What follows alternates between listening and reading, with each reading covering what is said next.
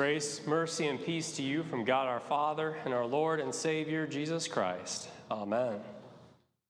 Dear brothers and sisters in Christ, what is the kingdom of God?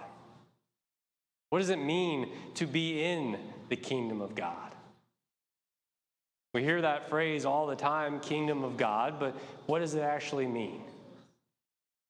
I'm not going to put any of you on the spot tonight, but I want you to think about that. Think about if someone asked you randomly in the store, what is the kingdom of God? How would you answer? We see today that Pilate struggles with understanding this, what is God's kingdom? And sometimes it can even be hard for us who are a part of God's kingdom to grasp what it truly means to be in the kingdom of God.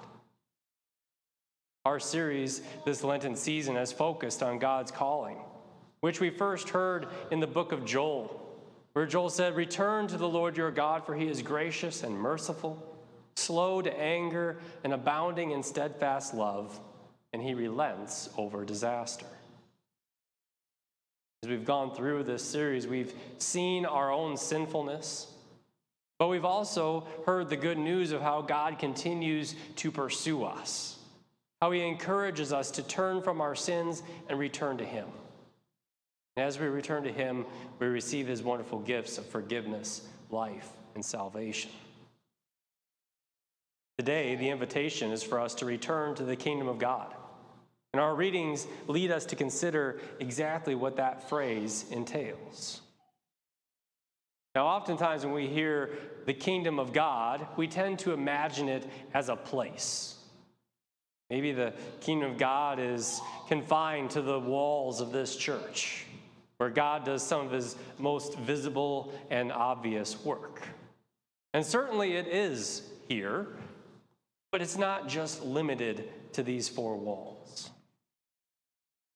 So perhaps the kingdom of God follows the pastor around, kind of like a mobile kingdom centered on the things that God does through his pastors.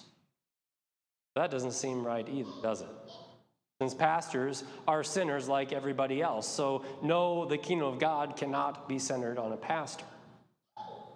But what if the kingdom of God is purely heavenly?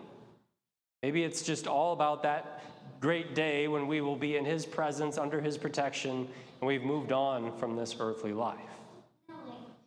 But that can't be it either. Because Jesus Christ came into our world. He took on our flesh. He died for our sins. And he did all of that right here. You can even go and visit the place where he was born, the place where he grew up, and the place where he died. So it seems silly to argue that all that happened outside the kingdom of God. After all, if it's not where Jesus is, then where could it possibly be? In our gospel text, we see that the chief priests turned Jesus over to the Roman government that Friday morning. And their intentions were very clear. This man must die. Pilate tried his best to de-escalate the whole situation, but he got backed into a corner. So he brought in Jesus and tried to get to the bottom of it. And he asked Jesus, "Are you the king of the Jews?" But Jesus tells him that his kingdom is not of the world. He doesn't rule as Pilate and other rulers rule. He is a king on a whole different plane. Jesus tries his best to explain that to this man who doesn't truly grasp who Jesus is and understand why he's standing there in front of him. So Pilate chews on Jesus' response for a moment and says, basically, "So you are a king?" And Jesus' answer is, "You say that I'm a king," which is kind of like him answering, "You're starting to get it now." But he goes on to explain again that he's a king not of this world, that he came to bear witness to the truth. He says, "Everyone who is of the truth listens to my voice."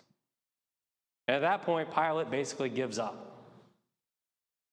He doesn't fully grasp that truth. You and I, we do. For we are people of the truth. And even when we don't fully get it, we have that understanding, that faith of who the truth is. Because like I said at the beginning, the question really is not what is truth, but who is truth. And the answer is Jesus.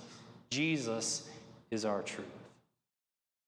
And so you and I understand the truth that the kingdom of God is not about geographical boundaries. It's not about groups of people. It's all about Jesus. It's about the work of the Holy Spirit.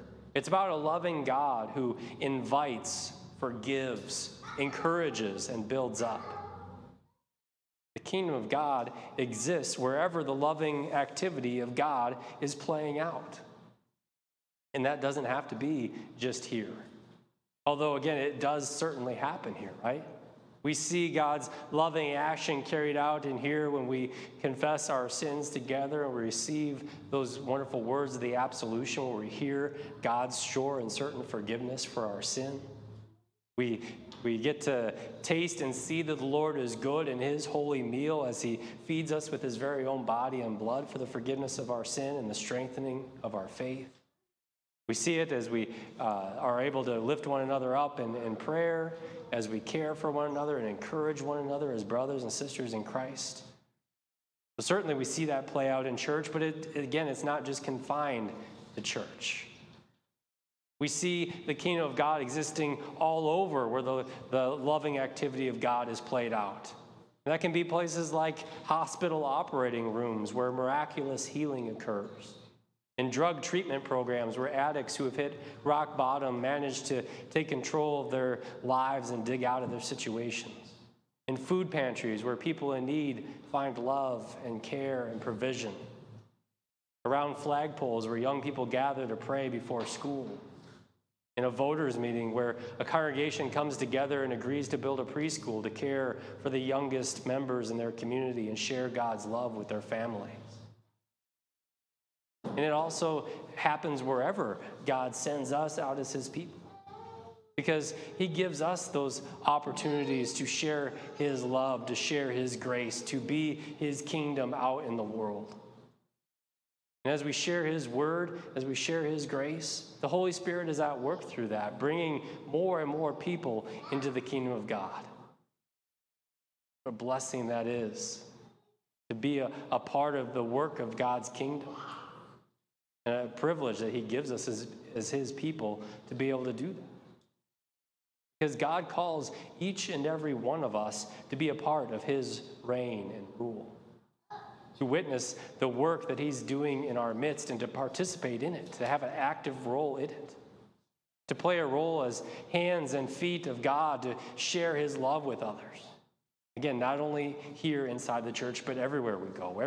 Everywhere that God sends us in all our different vocations and callings in life. That's the kingdom that God has called us to. And there's great joy in that work, in getting to see that happen and being able to see God's grace happen through us. And so, brothers and sisters in Christ, rejoice.